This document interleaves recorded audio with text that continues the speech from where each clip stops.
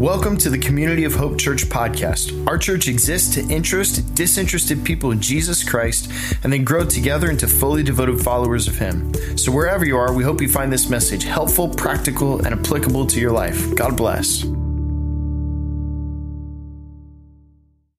All right. Good morning, everybody. Welcome, welcome, welcome. I want to say welcome to everybody streaming the service online. Honored to have you guys with us this morning. And hey, let's thank our worship team again for their ministry to us. So grateful. And Keith, I appreciated so much what you just shared about Matt and Nadia. And I'm just so thankful for both you guys. We're going to send you to Gainesville area begrudgingly. I told Matt when we first learned that they were going to be moving on up there, I said, we're going to miss you. And I said, I'm going to pray prayers of forgiveness. And they've been such a great part of our church. I want to say this real quickly. In the early days of Community of Hope, we had a family that was here, and they were going through some challenges in the very early part of our church.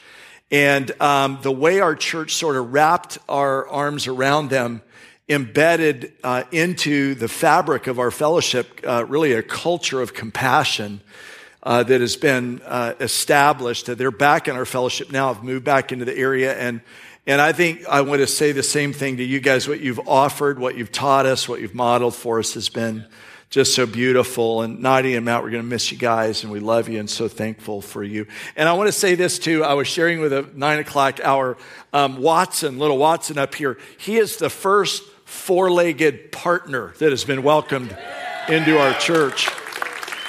And I shared that at 9 o'clock, and he's still asleep on the floor. So he's completely unimpressed with anything that I say. But anyhow, hey, I want to, before we dive into the content today, super challenging message. We had a challenging message last week. We're going to go one more round. You got another round in you?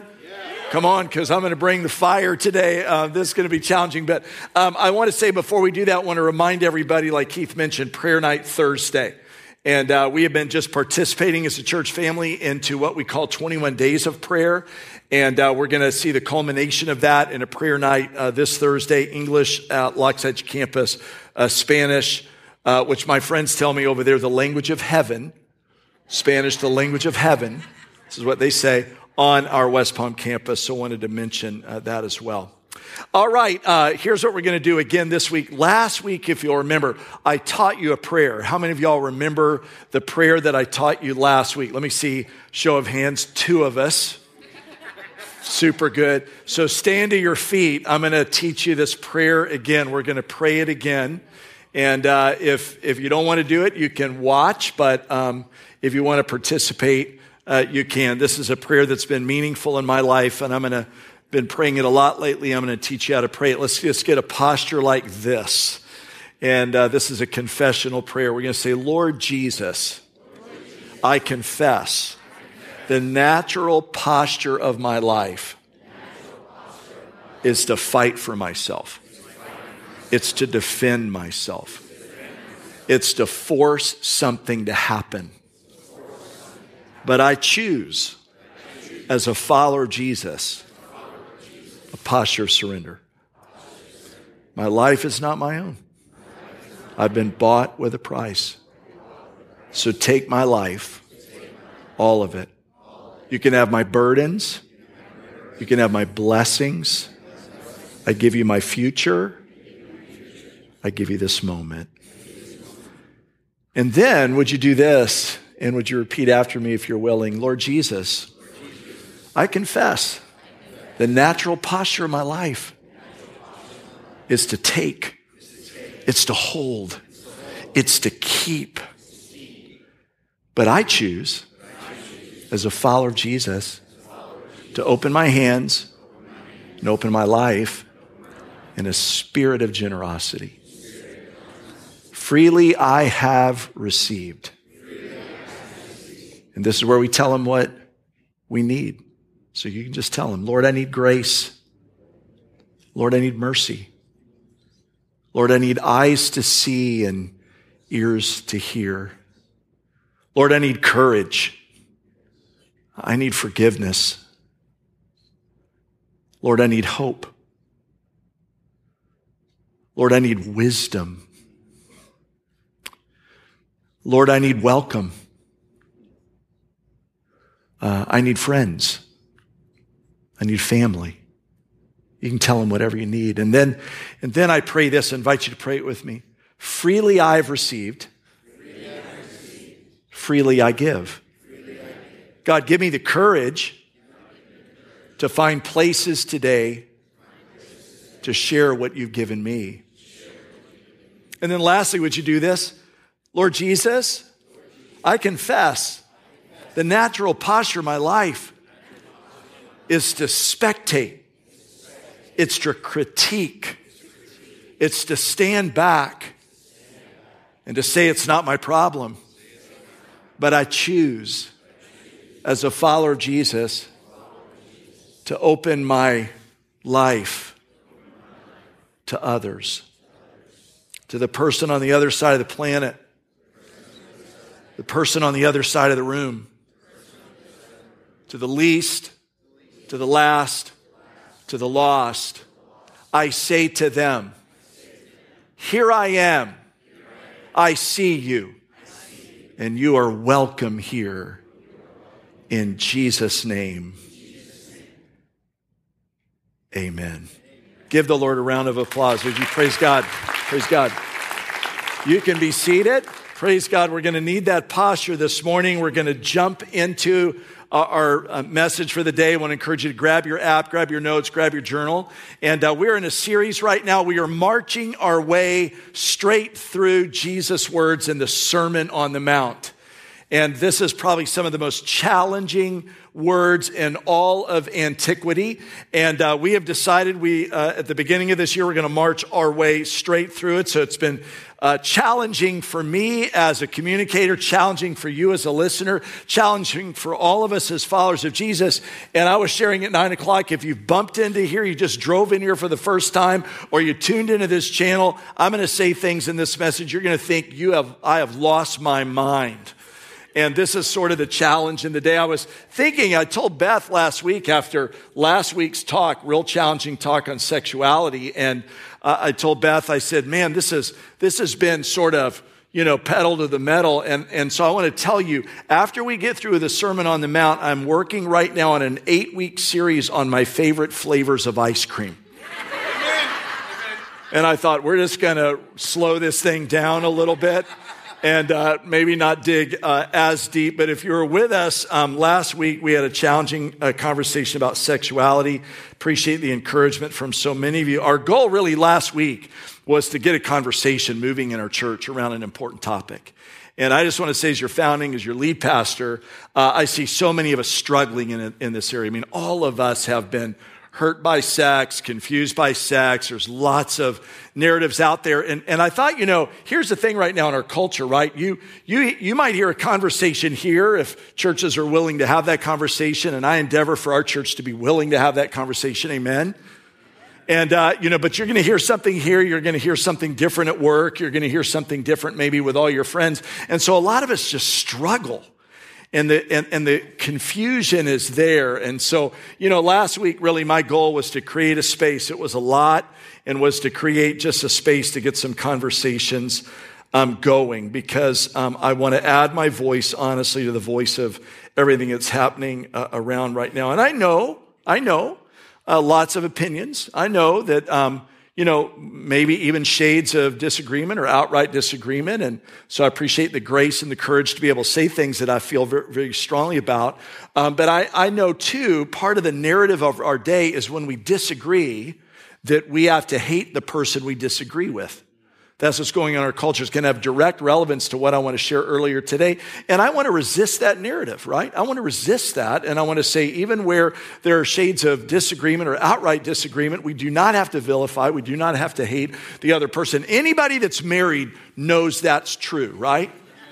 Anybody that's married knows that's true. You're going to just have areas of disagreement. I know, strange as it may sound, Beth and I do disagree occasionally. She's normally wrong. And she normally comes around to my point of view. That was a little warmer than it was at 9. But, yeah. And so here's the interesting thing about all this disorientation. And if you're taking notes, this is what I want you to remember. Jesus is not orienting in this sermon. He's not orienting people toward the Christian way.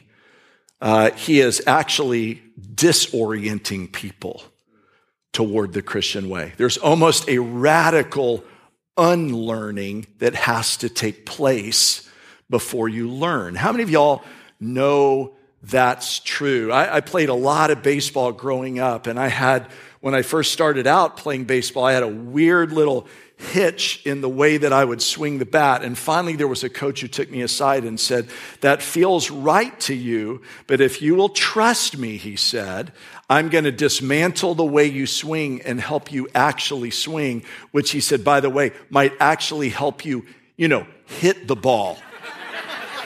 And that was a radical idea for me. Like, oh, okay, you can actually hit the ball. That's cool. But anyhow, that's what Jesus is doing in this conversation, and he doubles down on it. And so we always choose a theme verse maybe to memorize sort of the overarching verse of the whole thing.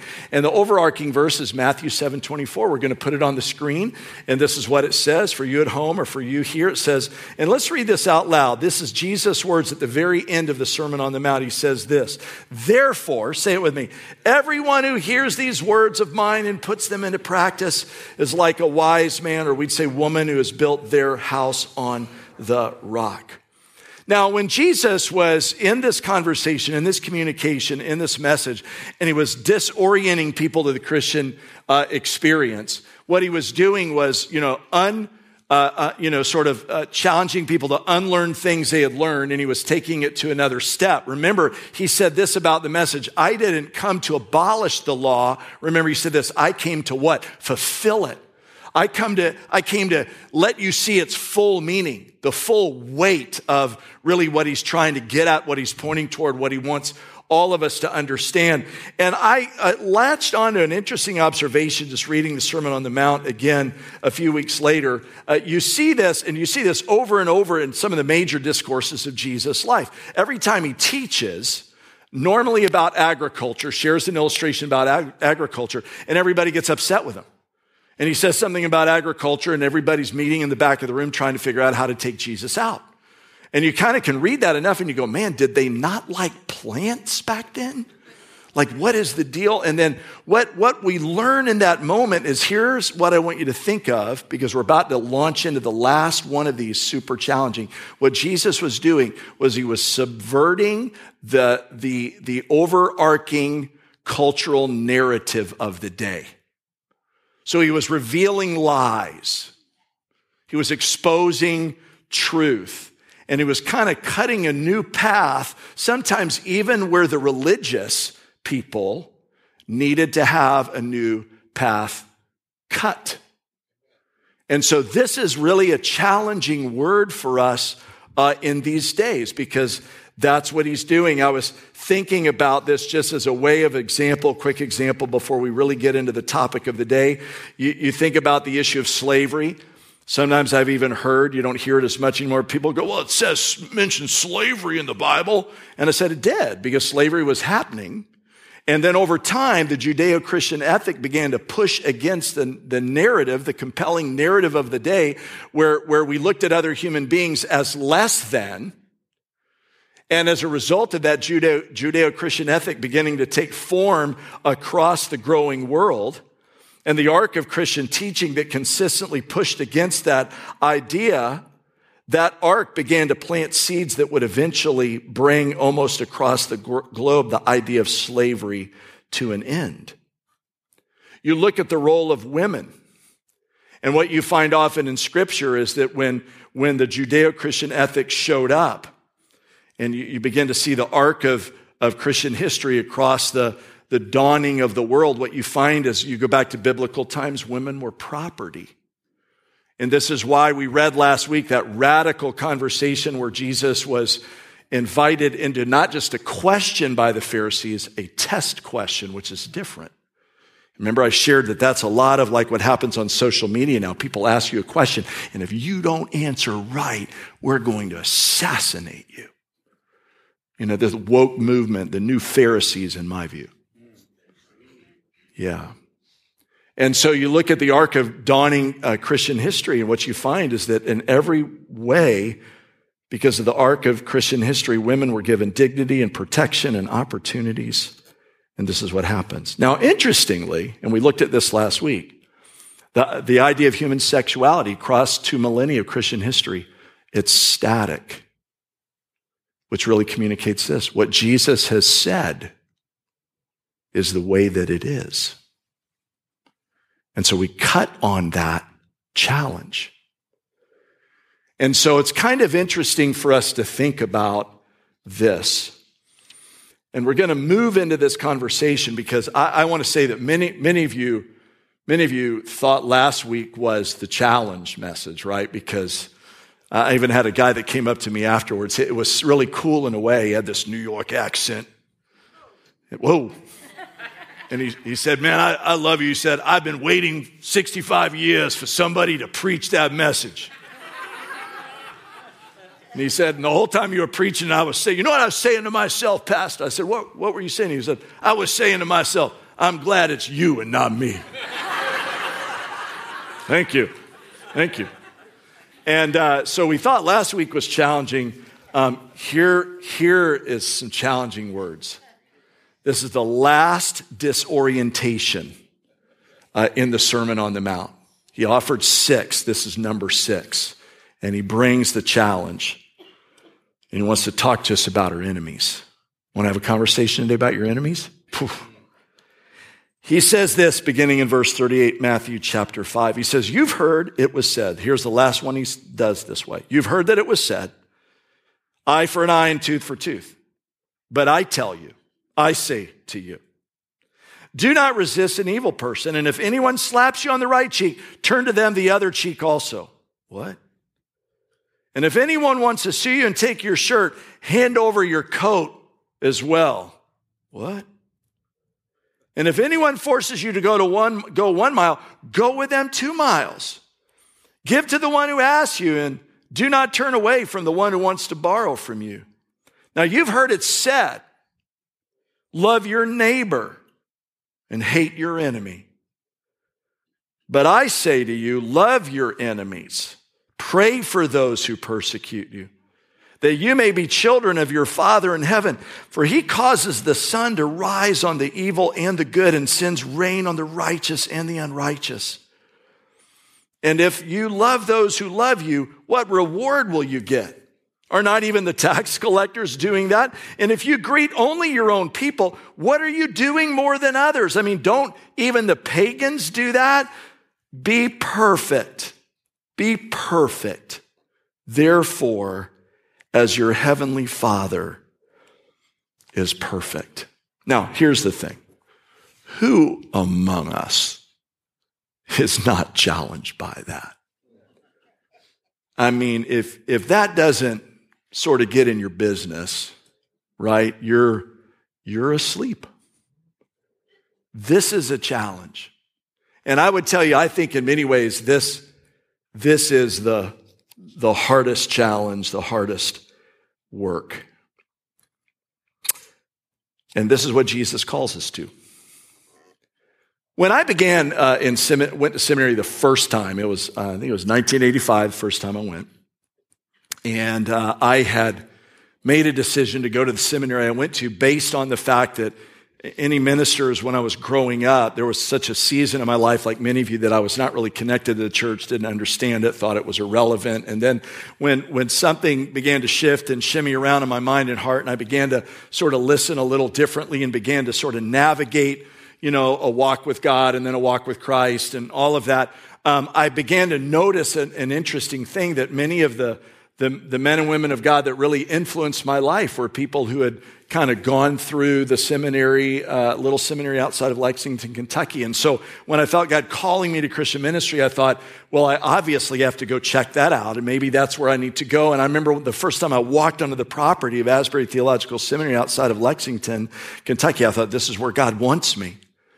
And after I got there, I began to learn a little bit more of the history and the traditions and all of this. And I learned that The founder of Asbury Seminary, Asbury Seminary began really at Asbury University, which was across the street, and then they started a seminary school for people called to ministry and all of that. And I learned about John Wesley Hughes, and John Wesley Hughes, this great man of God who started the college. And so I was in a class one day, and a guy said to me, he said, you know what you ought to do? It's kind of a tradition. I said, what? He said, all of us, eventually he said, you find your way down to the little cemetery, and you go into the center of the cemetery, there's a grave marker, and you can see John Wesley Hughes' gravestone. I was like, okay, that's cool. Maybe a little creepy, but what is cool about that? And he said, there's an interesting postscript on his grave marker. So one afternoon I got out of class, and I was by myself, and I thought, no, I'm going to trip over there and see if I can find it. And I found it. I want to show a picture to you. And this is John Wesley Hughes' grave marker. Now, notice what he said up front: founder of Asbury College, professed, advocated, defended sanctification, second work of grace, faith conquered, lived, faith he conquered, his last resort. Then his last request: tell the Asbury preachers to preach the whole truth and be true to the Bible. Amen. And I remember reading that and just feeling like, ugh. And I need to be honest with y'all. I just remember making a commitment, saying, Lord, if I'm going to do this work at all, I want to try to live into that. And then a little bit later on in seminary, I was learning about the ethic and the way of Jesus that always works counterculturally to what the culture is offering to us. It's always almost directly opposite of that in many ways. And I had to study the work of a theologian. He was a Swiss theologian. His name was Karl Barth. I want to show you his picture, an endearing, gentle little man. Look at his picture. Swiss Protestant theologian, and he wrote a tome, listen to this, y'all, called Church Dogmatics. Like, this is the ethic of the kingdom. This is the way the kingdom is supposed to work. 6 million words, 9,000 pages. It's why he looks like that. The dude needs a nap. But I want to tell you what he said, buried in those in fact, somebody asked him one time, I should, he was gone, I think, by the time I got to seminary, but somebody asked him one time, so hey, Karl, if we don't get to read like all 9,000 pages, all 6 million words, could you just give for all of us the Cliff Note version of what you're trying to say? And you know what he said? So cool. He said, sure, I'd be glad to give it to you. It goes like this: Jesus loves me.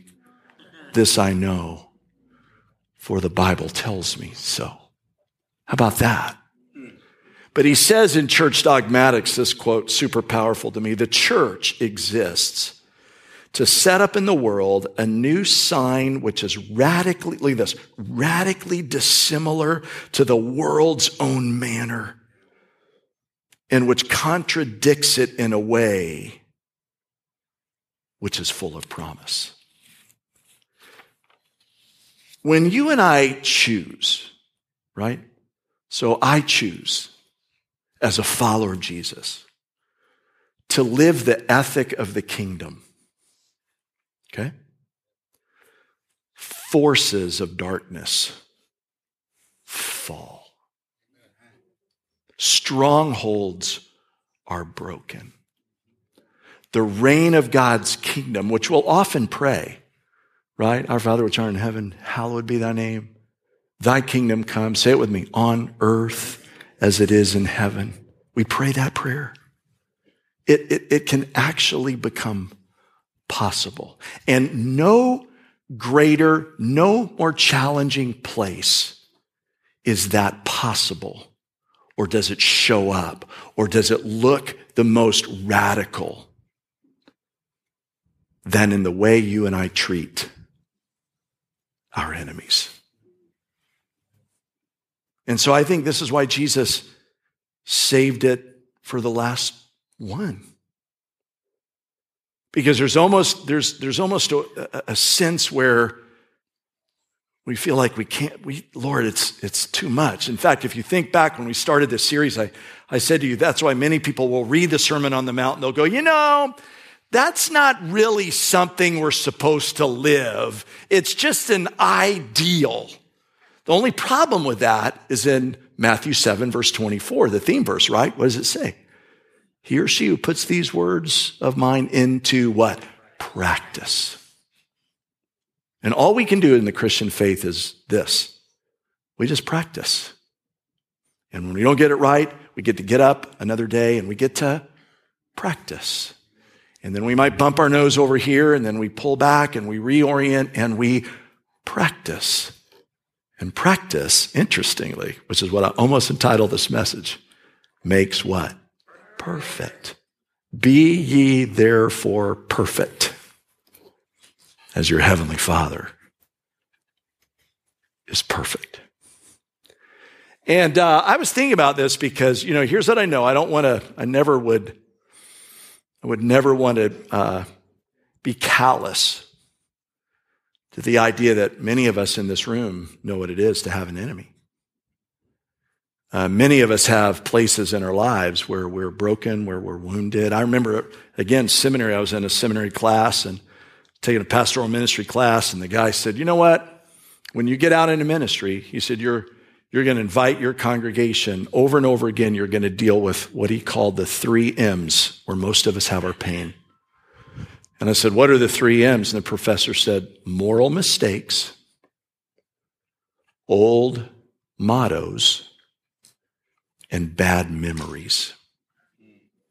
And all of us have these places where it's broken. And like last week when we talk about our sexuality, it's so personal to us. So many of us have shame and confusion around all of that. But when we talk about how we treat our enemies and how we defend ourselves, it almost feels like, if I could be honest with you, it almost feels like it's a justifiable right. I can remember as a young man, my dad teaching me as a young boy how to defend myself. I remember one neighborhood we lived in Tampa where there was just a bully. He was just a bully. I'd say other words, but then I would do it wrong, what I told you 2 weeks ago, right? And I remember my dad saying one day, he said, the only way that's going to stop is when you defend yourself. And I remember thinking, well, I was hoping you would defend me. And he said, you're going to come to moments where you have to defend. And I can remember my dad and my older brother teaching me how to defend myself. And then the moment came when I confronted the bully in the neighborhood, and my dad and my brother watched me. No, I'm not even making this up. And I can remember thinking, why aren't you helping me right now? But they were watching me. And sometimes when we talk about what we're talking about today, here's the challenge that many of us think. Are you asking us not to fight? Like there are things that we should have conviction about. Should we not fight? And here's the interesting thing. I'm not telling you not to fight, but I'm just telling you how to fight his way. Let me show you what I mean. Before the law and the code of the Judeo-Christian ethic began to emerge in the world, most of the world lived by a theme. If you're taking notes, I would say it as this. Here's the theme: unlimited revenge. Here's the idea. You have an enemy. Here's what you do. You crush your enemy. That's what you do.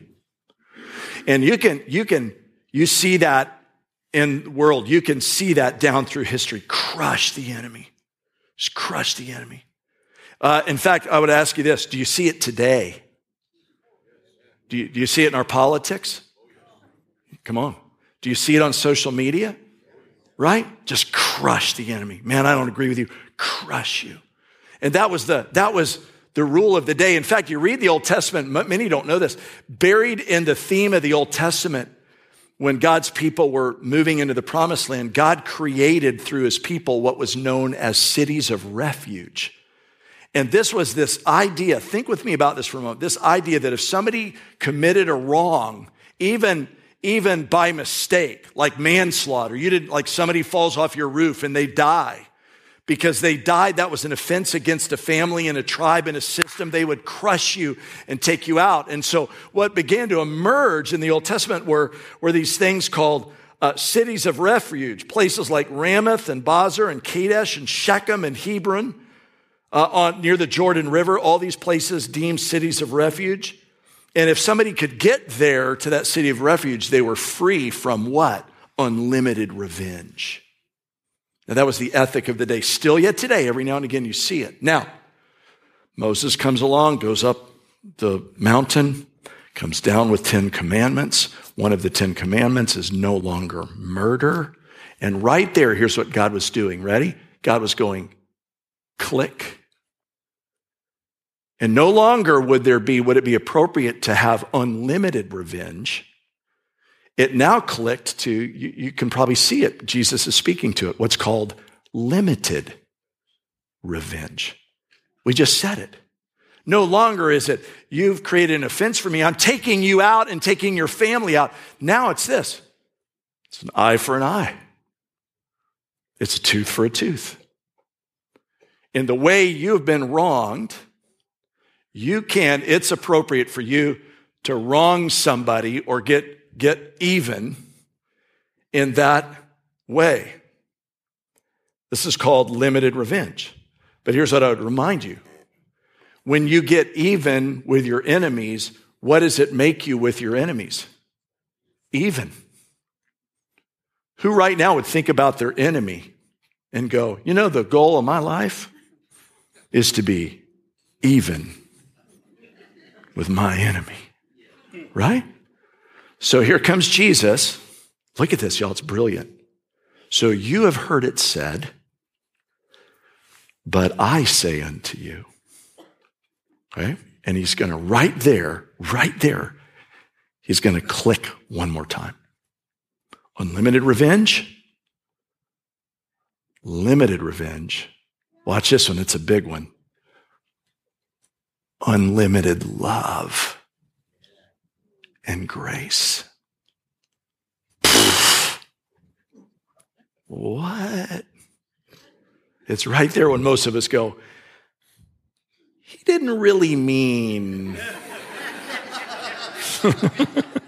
Right? I don't think he really meant. And here's the struggle with that. You notice what Jesus does in Matthew 5:48? He doubles down. Man, this Jesus. Can I just tell you about Jesus? He just wins. He just wins. It just keeps unfolding and unfolding. Unlimited love. And then he defines it. Here's how he says, here's how you do it. This is so crazy to me. He says, and let me just say, I'm going to test you, see if you get it right. He says, somebody strikes you on the cheek. Give him the other one. Did I say it right? I did? I didn't? What did he say? Somebody strikes you on the right cheek, which is this way. It's really Jesus is pointing at when you get backhanded. It's like really, it's an offense of your character and your dignity. You're not, slap. You're not even worthy of my time. And Jesus says right there, you turn and give him the other cheek that lines up with that hand as a way to say, as a way to fight and say, my dignity is something you can't take from me. It comes from the Lord. Now, that's challenging. But he goes again. And then he says this. He says, if somebody takes your coat, give them the other, which is an assault on our property. Right? A lot of us have strong opinions about our property. A couple of years ago, I was in the backyard. I'll say it real quickly. Our yard backs up to a preserve. Next to the preserve is a canal. And I looked over there and I hear this commotion, and there are these two young guys, a tall guy and a not so tall guy. And they were arguing with this dude whose house was on the other side of the canal. And they were throwing rocks at this guy's car. And I was watching this go down, and I was like, man. And I thought about getting involved in this. Not my business. I'll deal with it. And I go walking out to my front yard, and all of a sudden I hear this commotion. And these two dudes are running between my house. And the taller guy with longer legs is outdistancing the other guy. It's sort of like the old illustration you've heard: if a bear comes out of the woods, I don't need to outrun the bear, I just need to outrun you. And the guy gets right to my front yard, the not so tall guy, and he falls down. And this dude is on him, and this dude is cut. He looks like he is a wide receiver for the NFL. And he picks this kid up. And I thought, this kid is going to die in my front yard. And this guy picks him up and he kind of dusts him off. And he says, you are not going to fend my property. I work hard for everything I have, and you are not going to disrespect my property. And I thought, he looks over at me and I'm doing this, And he goes, and then he tells this guy this, he says to him, he says, you know what? He said, I don't think my property's mine. God's given it to me. And if you just ask me, you got a need? I'd help you. But you're not going to disrespect what my wife and I have worked hard to own. And I was like, man, watching this go down. And I look at the tall, skinny guy. He's running down. And this guy goes, you see your friend? And he goes, yes. And he goes, take me to where your friend is running. And he was like, yes, sir. And he walks him down there and he tells him the same story. He flipped the script. And this is what Jesus is asking us to do. And he flips it one more time. He says in the final analysis, he said this, if anyone forces you to go to 1 mile, you go with them another mile. It's the assault on our personal liberties. Here's the thing I want you to remember. When you play like the world, you look like the world. Rick Warren says it this way, I love it. He says, you look most like Jesus when you refuse to retaliate. Because when you want to get even with your enemy, it makes you even with your enemy. And Jesus flips it. He even said it this way: when we were enemies of the cross, he made us his friends by giving his life a ransom for all humankind. So you're going to have real opportunities this week with your enemies, right? And the temptation and the challenge will be to get even. But I want to remind you, when you get even with your enemies, say it with me, you're even. Don't be even. And I would say this, though, if they do get in your car and they say they're going to hurt you, you can say, I'm going to heaven and you're going to hell. Could say that. Maybe not. Maybe not. So let me pray for you. Lord, all of us in those spaces, all of us in those difficult, broken, hurtful spaces, you manifest compassion to us. There's not a single thing that we have gone through or will go through that the word says that you cannot identify with us. And so I thank you for that you understand. God, give us grace, give us courage, that we might be the kinds of people in every place we find ourselves, to be the one, even if we're by ourselves, to flip the script so that your kingdom ethic will reign and rule in our lives and in our world until heaven comes to earth. This we pray in Jesus' name. And everyone said, go in his grace and mercy. We'll see you next weekend.